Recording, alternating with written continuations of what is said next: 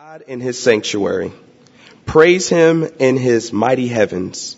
Praise him for his acts of power. Praise him for his surpassing greatness. Praise him with the sounding of the trumpet. Praise him with the harp and the lyre. Praise him with tambourine and dancing. Praise him with the strings and flute. Praise him with the clash of the cymbals. Praise him with resounding cymbals.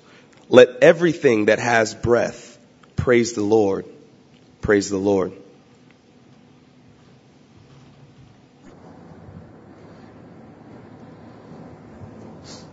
Thank you, Dee.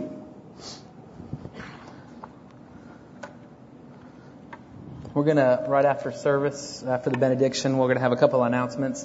So I just want you to be aware of that so you don't have that kind of emotional, I got to get back in my seats after everything's done and everything. So just want to give you a little heads up on that. Some updates from last week as we talked about the building and things like that. So I just want to give you a heads up about all that stuff. It'll be short. But not just last week, but for the last 2.5 months, we've gone through these Psalms. Where do we go from here? How do we end this up? Psalm 150 is the answer to that question. These last Psalms have been interesting for us, I think, as we've talked through them and we've worked through all of them. We've sung the poetry of the Holy Spirit, if you will. We've explored every topic under the sun.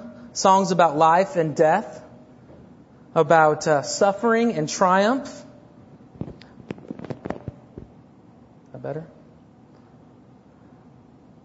We sung out to God on how He's created us as dignified human beings, that we have weight and kind of glory, some heftiness, if you will, honor, important to creation and important to the Creator.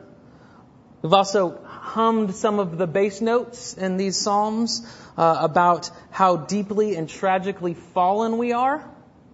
Rebels at heart, fools, sometimes God-hating fools, venomous against each other, ourselves even sometimes, against what is true and good and beautiful. And we've heard the key changes, so we're crying out for mercy in these Psalms, where God says that He will forgive our sin and He will make a way for us and restore to us from our spiritual treason, our cosmic infidelity, and bring us to paths of light and safety. We've winced at those harmonies that are a little bit strange for us. I don't know about music to describe the kind of harmony it is, but that one that kind of just is a little bit odd, a little bit off, but fits right. That harmony that says that we're calling out for justice, for the destruction of the wicked, for the ending of oppression, the breaking of the jaws of those who rebel and who marginalize the oppressed and the weak. Bottom line, Psalms, all the Psalms for these last 2.5 months have made us realize that we have an unmanageable God. He's not manageable. He's not trivial, trifling or trite or anything like that. You can't manipulate Him because, as last week we heard, He has hemmed us in from all sides. Every square inch of creation is His. Every wrinkle on your skin, every cell in your body, every tone in your melanin in your skin is controlled and celebrated by God who made you in your mother's womb, as we heard last week.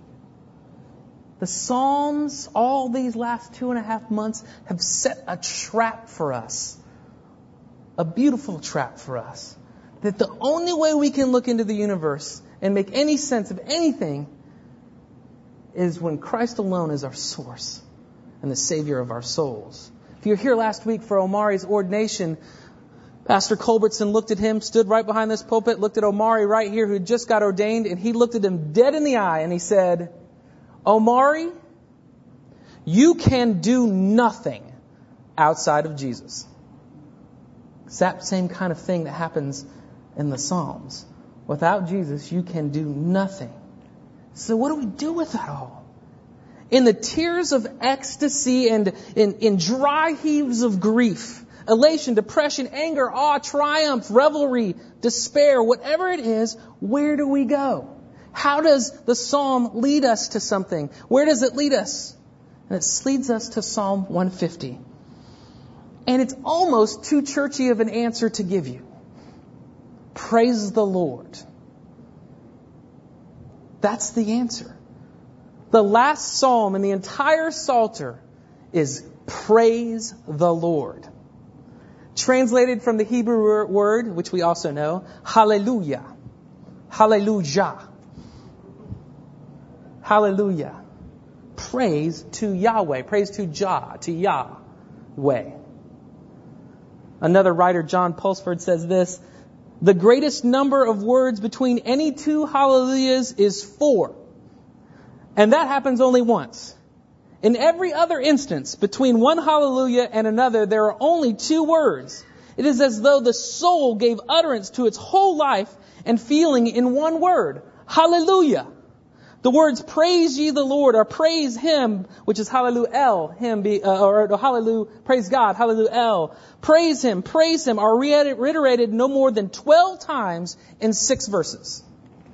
This is the hallelujah chorus to the Psalms. That's what's happening here. Hallelujah is the hook. Y'all know what a hook is, right? My name is. Right? That's the hook. Sometimes it's that squeaky sound in Public Enemy, you know? You know this? No, y'all are too young over there. Anybody got? Thank you for a head nod. Someone. That's a hook that kind of gets you going. Or don't. Maybe that's easier. That little hook that gets you going. Rolling Stones for you older folks, you know. I can't get. No, sometimes it's musical. Na na na na na na na na. You know, that's the hook. That's the hook. Or my favorite. I started lifting like 50 of them when I was doing this sermon. Mama say, Mama sa, Mamakusa.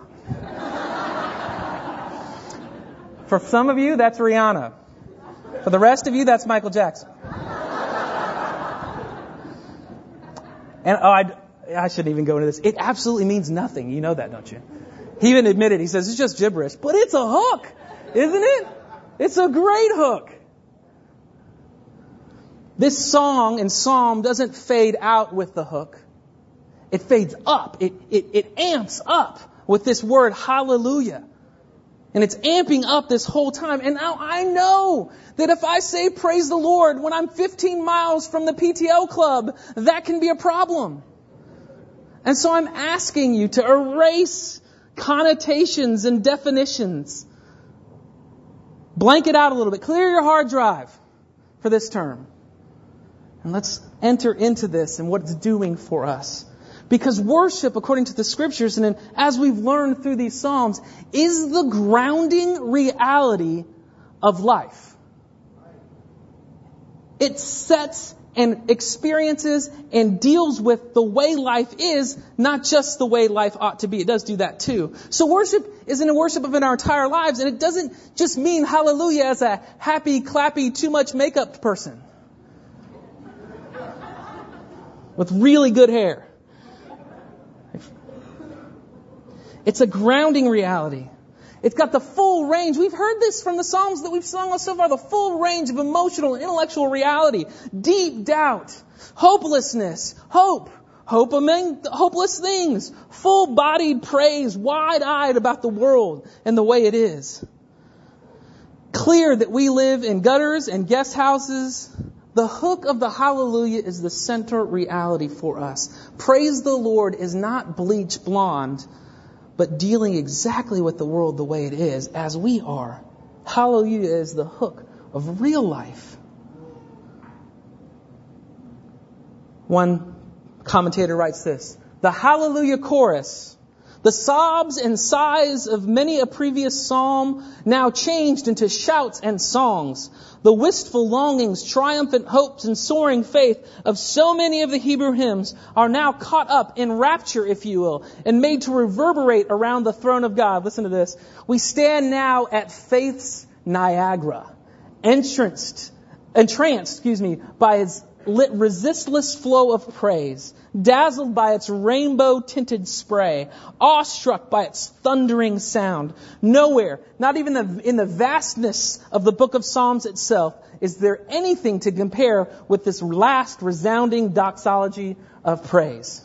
Amid all of life, hallelujah is the hook. Praise the Lord. And we're just going to take this straight through. 1 through 6, we're just going to walk right through the verses. We're going to let it lead us to where we need to go. So we're going to explore it with the first questions it asks of us, or it shows us about praising, and that is where. And the answer is wherever we are. Look at it. Praise the Lord. Hallelujah. Praise God. Hallelujah. El. In His sanctuary. Praise God in His sanctuary. If you were a Hebrew hearer, you'd be thinking, oh, we're talking about the Davidic temple, the Solomonic temple. We'd be thinking about the tabernacle and things like that, where His people gathered. We think about the people in the outer courts, where everyone was able to kind of hear and hear and worship God together as a full community. It surrounded the whole temple, and they were assembled there to hear God's worship. But you're also thinking about the priests who could go into the holy place, or the Hechal, and they would go in, but before they went in, they had to wash their hands in order to go into this kind of middle place, wash their whole bodies depending on what era and whether it was the tabernacle temple or which temple it was. And the walls there were lined with cedar, carved cherubim, angels all about them. Burnt offering, it was this flaming burnt offering that was before them. It was where it's sometimes called the inner court, or the court of the priests, and they were able to go in there. But then there was this other place called the Holy of Holies. It was the Kadosh Kadoshim. It was the place that was set apart for only the high priest once a year could go to. And that high priest would make sacrifice for the people. And in between that, first of all, there's these. It's Indiana Jones, that whole Ark of the Covenant thing. It looks like that in there, but you can look at it. Actually, only the high priest can look at it. It won't melt your skin or anything like that. But it was this Holy of Holy, and it says that there was wainscoted cedar of Lebanon on it. I don't know if wainscoted is I don't know exactly how they got that, but the floors were overlaid with gold, and outside of the door there were blue and purple and red linens. It was set apart, no windows. This praise God in His sanctuary was this full orb communal experience where you could worship the Lord in God's dwelling place, where He was, where He abided. Every square inch of the temple, you could be hooked into worship. Now, I want to help you here, because this may be totally trite and no big deal for some of you, but I think it's absolutely pivotal and important for all of us. And that is, there is no place to get hooked in the hallelujah like gathering with the people of God. That is the place where most promises for the Lord's presence are. Did you know that? It's actually not in your quiet time on the mountaintop. Quiet times on the mountaintop, great. Prayer times, great. No one's saying from here, don't pray and don't climb a mountain and see how cool God is. I'm not saying any of that. But the place where the promises are to get hooked in the hallelujah are actually in the gathered worship of God's people. Us gathering together formally to give Him praise. Praise God in His sanctuary. Hallelujah in His sanctuary. See, it's saying that your hallelujahs affect mine. And my hallelujahs affect yours. The ringing of each other's hallelujahs in the ears change us and shape us, and they rightly do this. And this means that we have to know each other. And that it's a privilege to know each other in this. It's here in the church that we see people come down to the table who've been struggling. And you know it. And they come for grace and mercy. Bruised and battered by their own decisions. Sometimes bruised and battered by the violent acts of others. They come forward. They pray, sometimes in tears, that they've pent up all week. Hallelujah, together in His sanctuary. You can look across the room and know that God has given them food, or a car, or a job, or just life, or waking up in your right mind. It's here where we hear the healing of John Otzenberger's mama from stage 4 cancer. It's here when we hear about the Otzenberger's family member who died. He was just 2 years old. It's the reality of life that's brought to this place. We don't forget everything when we come here. We bring all of life here and are met here by our God and Creator. Hallelujah.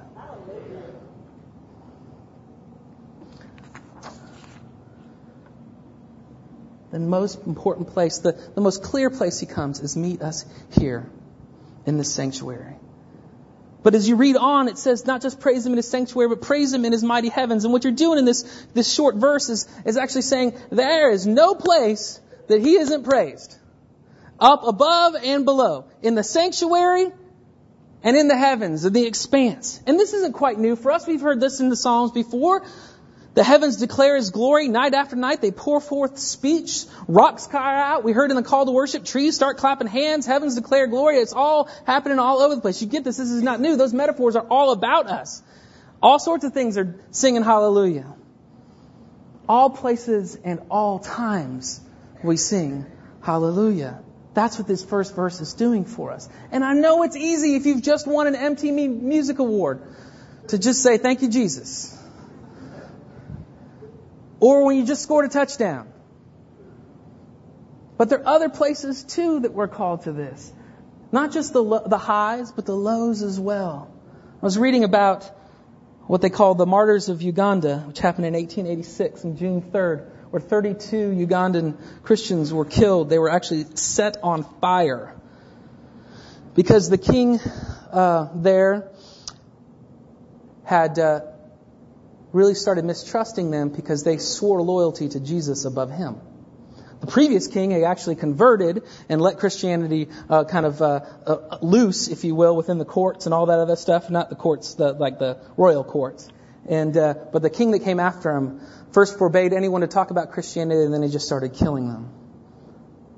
The standers-by give testimony to these people who are 32 in line, ready to be burned. And they said they're singing psalms aloud and praying. And you can't burn 32 people at one time. You're waiting for it, and waiting for it, and waiting for it. And you're singing out psalms of hallelujah. And if you ever read something like the book, Fox's Book of Martyrs, this is normal. I mean, it's completely abnormal and crazy, but it's completely normal for martyrs. They're singing psalms all the time, praying that the Lord would not hold that against them. It happens all the time in martyrs. Something about martyrdom. You just start getting to singing. Because hallelujah has hooked into their life. Praise be to the Lord as I watch my friends burn, knowing that I will burn too. Let the fires of my burning bring praise to God. I don't understand it, but I know it's hooked us into life, and hallelujah has hooked them into worship. But it's easy to talk about the big things and the little things and the really difficult things. And some of you are great in those kind of extreme examples. But what about in your day-to-day life? It's above and below. It's everywhere. Can you have the hook of hallelujah when you put deodorant on? When you're wiping bottoms? When you're in a class with a teacher you don't respect? Or you're a teacher in a class with students you don't respect? How does the hook of hallelujah work there? Or does it work there? Bath time may be the most difficult hallelujah hooking time of my entire life. It's 15 minutes and it feels like I got to prepare all day for it.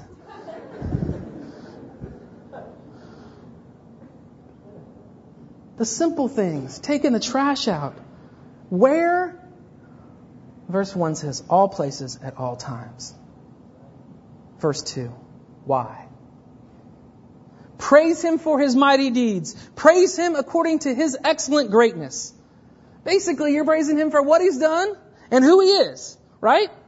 For His mighty deeds, for His excellent greatness. And what this is developing in us is total recall. We need to have elephant memories so we can hook into the hallelujah. We need to put it always before us. We need to be reminded and tell each other so that we could be reminded. And this wouldn't be new for Israel either. The one most famous, or the beginning of the most famous verse in Israel is the Shema. Shema Yisrael Adonai Eloheinu Adonai Echad. It's the Shema. It's a very famous thing. Every Bar Mitzvah you read it. But it goes on to say this. Hear, O Israel, the part translated is now, Hear, O Israel, the Lord is our God, the Lord is one. Blessed be the name of the glory of His kingdom forever and ever. Keep going. You shall love the Lord your God with all your heart, with all your soul, with all your might. And these words which I command you today shall be on your heart. You shall teach them thoroughly to your children, and you shall speak of them when you sit in your house, and when you walk on the road, when you lie down, and when you rise up. You shall bind them as a sign upon your arm. And they shall be a reminder between your eyes, and you shall write them upon the doorposts of your house and upon your gates. on your gates, on your lips, on your arms, right between your eyes, so that we'll remember. You know that in very conservative Orthodox Jewish practices, there is a little, a Torah right there, right? Walk around with it. That's not so bad of an idea. You look a little, but that's all right. Always before us, focusing our minds, our full-bodied attention on what God has done for us. That's what we want to do. Look, we need to revisit God's goodness to us. There are stories here, lots of stories here, where God has turned stony hearts into flesh. Where chains of alcoholism, other generational sin, of drug addiction, of drug selling, have been broken here, in this community, in this church.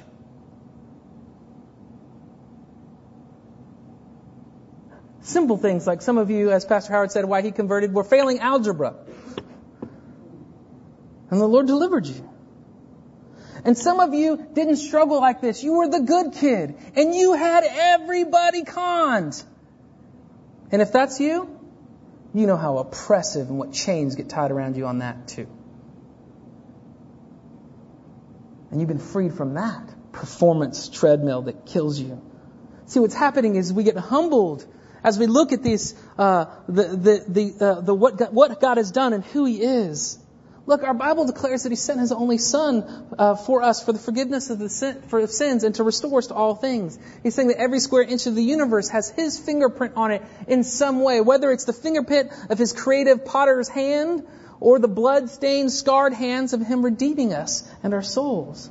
He saved us from all sorts of stuff that we can't imagine. Stray bullets for some of you. Literally stray bullets here. And some of you stray comments that could have killed you even more. Or resistance and a shield against the comments that you did hear. This passage is asking us to account for daily, weekly, secondly, of God's acts and who He is. We need to be bean counters. We need to be list makers so we can get hooked into the hallelujah that's so good for our soul. Look, y'all, we have these things what my wife calls privileged complaints. And the reason she came up with the term was because she recognized it in her own life. A privileged complaint, according to theologian Amanda Hyatt, is when you complain about something like this. I'm 10 minutes late to go to the grocery store because my kid did X or Y. You're 10 minutes late because you're at the grocery store to get from the house that you own to get into the car that you own. And you're 10 minutes late because your baby, let's say, this is earlier, threw up all over herself. And so you got to change clothes that you now have two things of, at least two to be able to do that to go to the grocery store that you can now buy food for and take it back to your house. You get the point? Privileged complaint. Right? I'm 30 minutes late for vacation. Now, y'all know my family's from Hawaii. And Hawaii's hot. There's no lie. But even though it's 89 degrees and there's no air conditioning in Hawaii, nobody uses air conditioning in Hawaii except for the Howleys and the people who are not from Hawaii who go move there. But no one uses it. But you can't, you're sticky hot, the humidity's bad, the trade winds aren't moving, and I'm sitting there going, this is really hot. And all I can do is go, you can't complain! You're in Hawaii! You just can't stop! Don't even try and stop! Right? We can't do it because my wife came up with privileged complaint. Now it's all stuck on me. I can't do anything about it. We do that a lot. And we miss the counting of our blessings for this. And the reason why is because we miss all the hymns and hisses in verse 2. Look, praise Him for His mighty deeds. Praise Him according to His excellent greatness. Look, we need to get off ourselves. The navel gazing's killing us, y'all. It really is. We need another focus, Him Himself. That really brings some clarity to certain situations. It's the Him that makes us humbled. His work, what He does. This navel gazing creates pity parties. And sometimes we need to get our intellectual, our minds set around, kind of pick up our, put on our big girl panties intellectually and just go, okay, it's not really about me. It's not really about me. There are bigger things, and it's important. God's mighty deeds. His work. We complain a lot. But basically this passage is telling us to take 2 aspirin and call him in the morning. Hallelujah is about His mighty deeds. Hallelujah is about His greatness. Not really about you.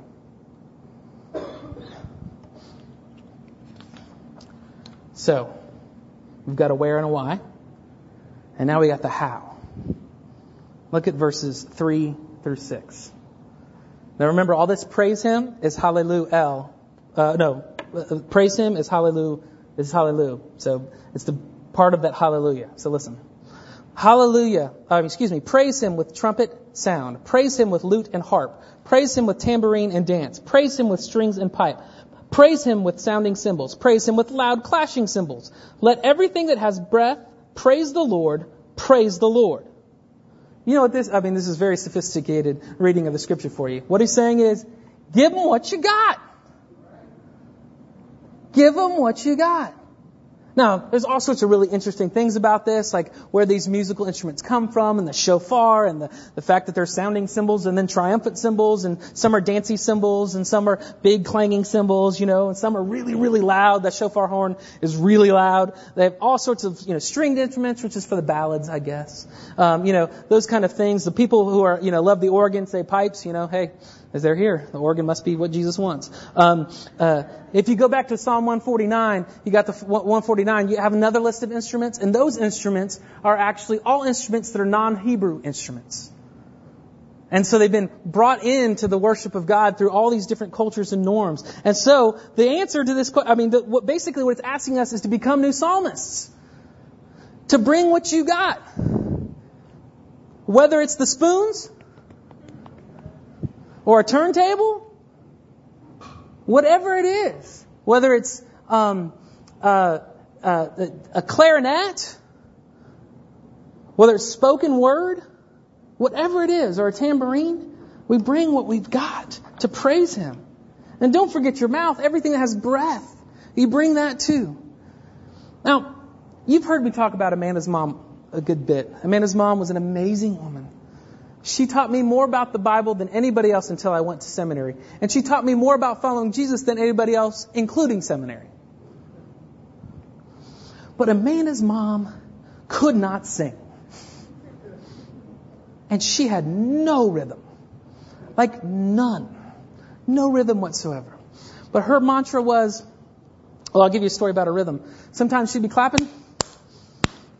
And Amanda's dad, who has one of the most beautiful bass voices you'd ever hear, and has sung all those, doing those singings in the South where you do the tents and all that other stuff. He grew up doing all that kind of stuff. A beautiful voice, and the rest of the kids do. She'd be clapping in church, and ever so lightly, gentle Lee Carver would just grab her hands. Because she had no rhythm. And she knew she couldn't sing, but she said, look, Jesus gave me a voice, and I can't carry a tune in a bucket, and it's His own fault. He's going to have to, if He's going to be fed up with hearing my voice, it's His problem. He told me to praise Him, and I'm going to praise Him. I would gladly have Him miraculously change my voice so I can sing up, but I can't, so I'm just going to sing. Whatever you've got, there's something really beautiful there. Sing. Sing something off key. It doesn't matter. Hallelujah. With all that we have, all that God's made us. Commentator wrote this: the elect soul, the heir of God, becomes eaten up with the love of God. He begins every sentence with hallelujah. And his sentences are very short, for he's in haste to utter his next hallelujah, and his next, and his next. He's out of breath with enthusiasm, or as one on tiptoe in the act of rising from earth to heaven, the hallelujahs of praise. That's what that reads like. That's amazing. All right, so what, Giorgio? So what, Pastor? Let me tell you something. Besides the little mentions of Jesus here and there, that was a synagogue sermon. Every Jew in the world would love that one. Most Muslims as well. But we're Christ central. What's this got to do with Jesus? What's this all about? What's the specifically Christian reaction and response to such a thing? Well, things like mighty deeds start making more sense after Jesus comes. Things like worship start making more sense after Jesus comes. Things like the priesthood start making more sense after Jesus comes. I'll talk to you a little bit about, and belabored a little bit about the point about the sanctuary. The outer courts, sometimes the Gentile courts, depending on which temple, people are allowed to come in, but only Jews were allowed to come into the inner sanctuary, and priests, like I said, and then the great high priest. The three veils, the colors were blue, representing heaven, red, representing the earth, and purple, representing that which is between. And that purple was a symbol of God, of heaven and earth being brought together for Messiah one day.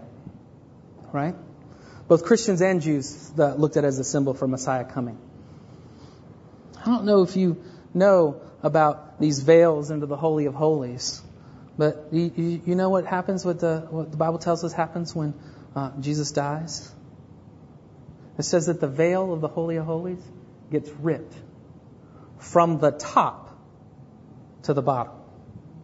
Not from the bottom to the top. Nobody just came in there and ripped it, the high priest. From the top. God ripped apart entrance into the Holy of Holies because the great high priest has come and made atoning sacrifice for us. The old priest that could go once a year, they had to tie a rope to him just in case he wasn't pure enough because some Indiana Jones action happened to him and he had to get pulled out because he was dead. Every time the priest went into the inner court, he had to wash his hands, sometimes wash his whole body, depending again on which temple we're talking about. Hebrews tells us that we have one who is pure that can go before us, that doesn't have to repeat the act of cleansing himself. We have one who goes into the Holy of Holies, and by his death, and the blood that he shed for us, he makes a sacrifice for us so that it can be ripped from top to bottom, and we have all entrance into flooding into the hallelujahs. And not just us to the hallelujahs gaining entrance into God, but God busting out so that he can hook the hallelujahs in us. Look, y'all, it would be really helpful to say to you right now, we just need to worship like Jesus. What's wrong with that? Jesus didn't do a lot of worshiping, did he? Jesus was worshipped. Big difference, right? Yes, he did his temple practices, but Jesus was worshipped. You know when Cornelius, we talked about a while back, when Cornelius came to Peter and he dropped down on his knees, he started worshiping Peter and said, Peter said, get up, only God can be worshipped. Same thing happens to Jesus, and Jesus lets it happen. They worshipped him. It said 5, 10 times, either his disciples or people around him after he does a miracle, whatever it is. They worshipped him. See, Jesus doesn't just become, Jesus becomes the object of our worship in Christianity. The hallelujah is hallelujah Jesus. Hallelujah Yahweh for sending Jesus. So it's not that he's our example. He's the object of worship. And if I threw all that on you and didn't give you this last part, you'd be in despair because you cannot worship on your own. You don't have it in you. What we prayed about and we sang about earlier is that Jesus is actually the one who intercedes for us. He translates our worship. He makes our worship legitimate. He puts the blood of his atoning love on us, and those 5 wounds that bleed cry out, forgive, O Father, forgive. He makes us able to worship. He cleanses our hearts so that we can actually get a little worship out. And he translates our words and our hearts so they might be acceptable to his Father, so that we can say, hallelujah. His mighty deeds is his death and resurrection. And the fact that he intercedes for us. The one who was worshipped intercedes for us, goes before us, advocates for us so that we can worship him. I'll read to you a little bit from Romans as I close. What then shall we say in response to this? So we started with that question. All the Psalms, everything, the craziness of life. It's this. If God is for us, who can be against us? He who did not spare his own Son, but gave him up for us all, how will he not also, along with him, graciously give us all things? Who will bring any charge against those whom God has chosen? It is God who justifies. Who is he that condemns? Christ Jesus, who died, more than that, who is raised to life, is at the right hand of God, also interceding for us. Who shall separate us from the love of Christ? Shall trouble or hardship or persecution or famine or nakedness or danger or sword? No. In all these things we are more than conquerors through him who loved us.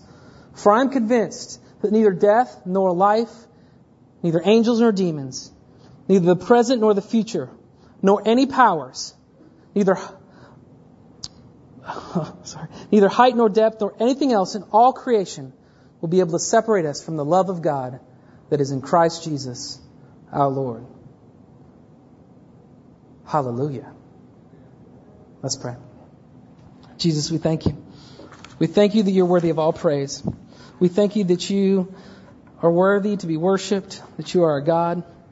You're the lover of our souls, that you created us and redeemed us. We thank you that lots of people from tribes and tongues and nations from all over that have noticed this, have seen this, have declared it true, have celebrated. We thank you that this isn't our deal. This isn't our gig. This isn't our thing. But this is your thing. And you have actually hooked your grace into us and given us voices and hearts that can sing hallelujah. Amen. Memory